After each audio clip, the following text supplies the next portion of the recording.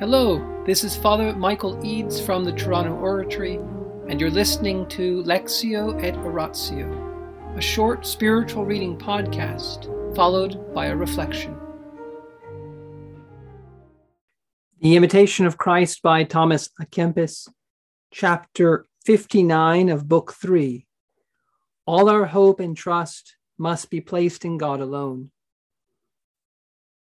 The learner. Lord, what can I rely on in this life?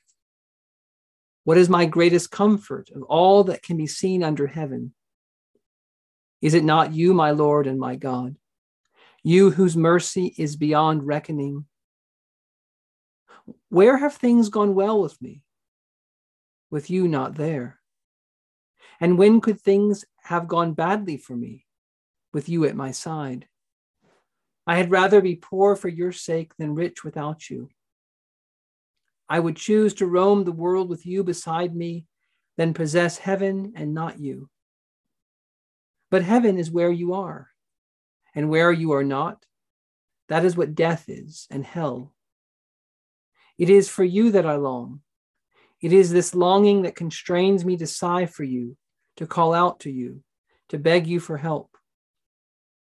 Finally, there is no one I can trust unreservedly. No one who, in my need, will help me at just the right moment. But you alone, my God. You are my hope, my trust, my comfort, always standing by me whatever happens. All men seek their own advantage. All your scheming, Lord, is for my salvation, my betterment. Under your hands, everything turns out to be for my good. You may let me in for all sorts of trials and troubles, but you arrange for things to happen in that way only for my own good. Testing them in all sorts of fashions is a way you have of dealing with those whom you love. So when you test me like that, I ought to love you and praise you just as much as if you were filling me with your heavenly consolation. It is in you then, Lord God, that I put all my hope. To you that I run for protection. In your hands I put all my troubles and misery. If I look at anything apart from you for help, I find nothing but uncertainty and doubtful stability. Having a lot of friends won't help me. Having influential people to back me won't further my cause. If I ask the wise for advice, they can give me no answer I can act on. There can be no comfort for me in the books of the learned. No precious substance can buy my freedom. No private paradise afford me shelter. No, Lord, none of these can help me unless you yourself stand by me, helping me, strengthening and comforting me, instructing and keeping watch over me. When you are not with me, everything that seems likely to bring me peace and happiness means nothing to me. Things like that don't really make me happy. You are the goal for which all good men are striving. You are the highest peak of all that is life, the lowest deep that underlies all speech. Nothing is so great a comfort to your servants as to trust in you above all else. It is to you, my God, I raise my eyes. In you, O Father of mercies, that I place my trust. Bless and make holy this soul of mine with your heavenly blessing, so that it become a place sacred enough for you to dwell in, a place where your eternal glory may stay forever. Let nothing be found in this temple of your greatness on which your royal glance might light with disfavor. In the immensity of your goodness, the unmeasured stores of your mercy, look upon me and listen to the prayer of this poor servant of yours. So far from home, here in the land of the shadow of death, guard and keep the soul of this least of your servants amid the many dangers of this uncertain life. Give me your grace for my companion, and guide me along the path of peace. until I reach my true country, the land of unending light. Amen. In the name of the Father, and of the Son, and of the Holy Spirit. Amen. Angels of God, our guardians dear, to whom God's love commits us here, ever this day be at our side, to light and guard, to rule and guide. Amen.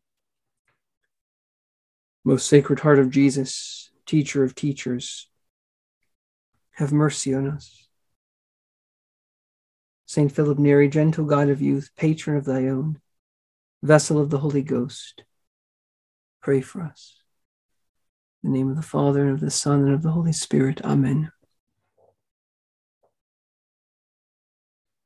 Why would Thomas à Kempis write this book if he says at the end of book 3, there can be no comfort for me in the books of the learned? If I ask the wise for advice, he says, they can give me no answer I can act on. If Thomas à Kempis thinks that wise people can't help him and books can't really help him, what is he doing in writing this book, in trying to pass on wisdom? Well, the first thing to keep in mind is that Thomas à Kempis is not saying that books can't help us. Otherwise, why would he write this? What he's saying is that books of the learned, without Jesus Christ in our souls, will not help us. Reading beautiful things, hearing beautiful things, without Christ in our souls will not profit us. Thomas à Kempis is telling us the most important thing is having union with Christ, living in a vital and personal relationship with Christ, having him beside us by faith and love. That is what matters. What would it matter to talk to someone about the Lord if the Lord was not there helping them understand? What would it matter for us to listen to all the sermons on some podcast or listen to all the sermons on a website if we weren't actually seeking the one about whom those sermons are talking? What matters is our relationship with Christ. What matters is having him in our soul. And so we have to pray for the Lord to guard us and protect us. It's not a wise priest. It's not a wise book.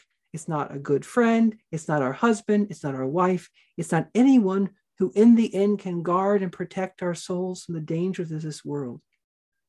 It's Jesus Christ, the Son of the living God, who, by the power of his Holy Spirit, lifts up our minds so that we can live like Christ for the glory of the Father. Now, does Christ use instruments? Yes.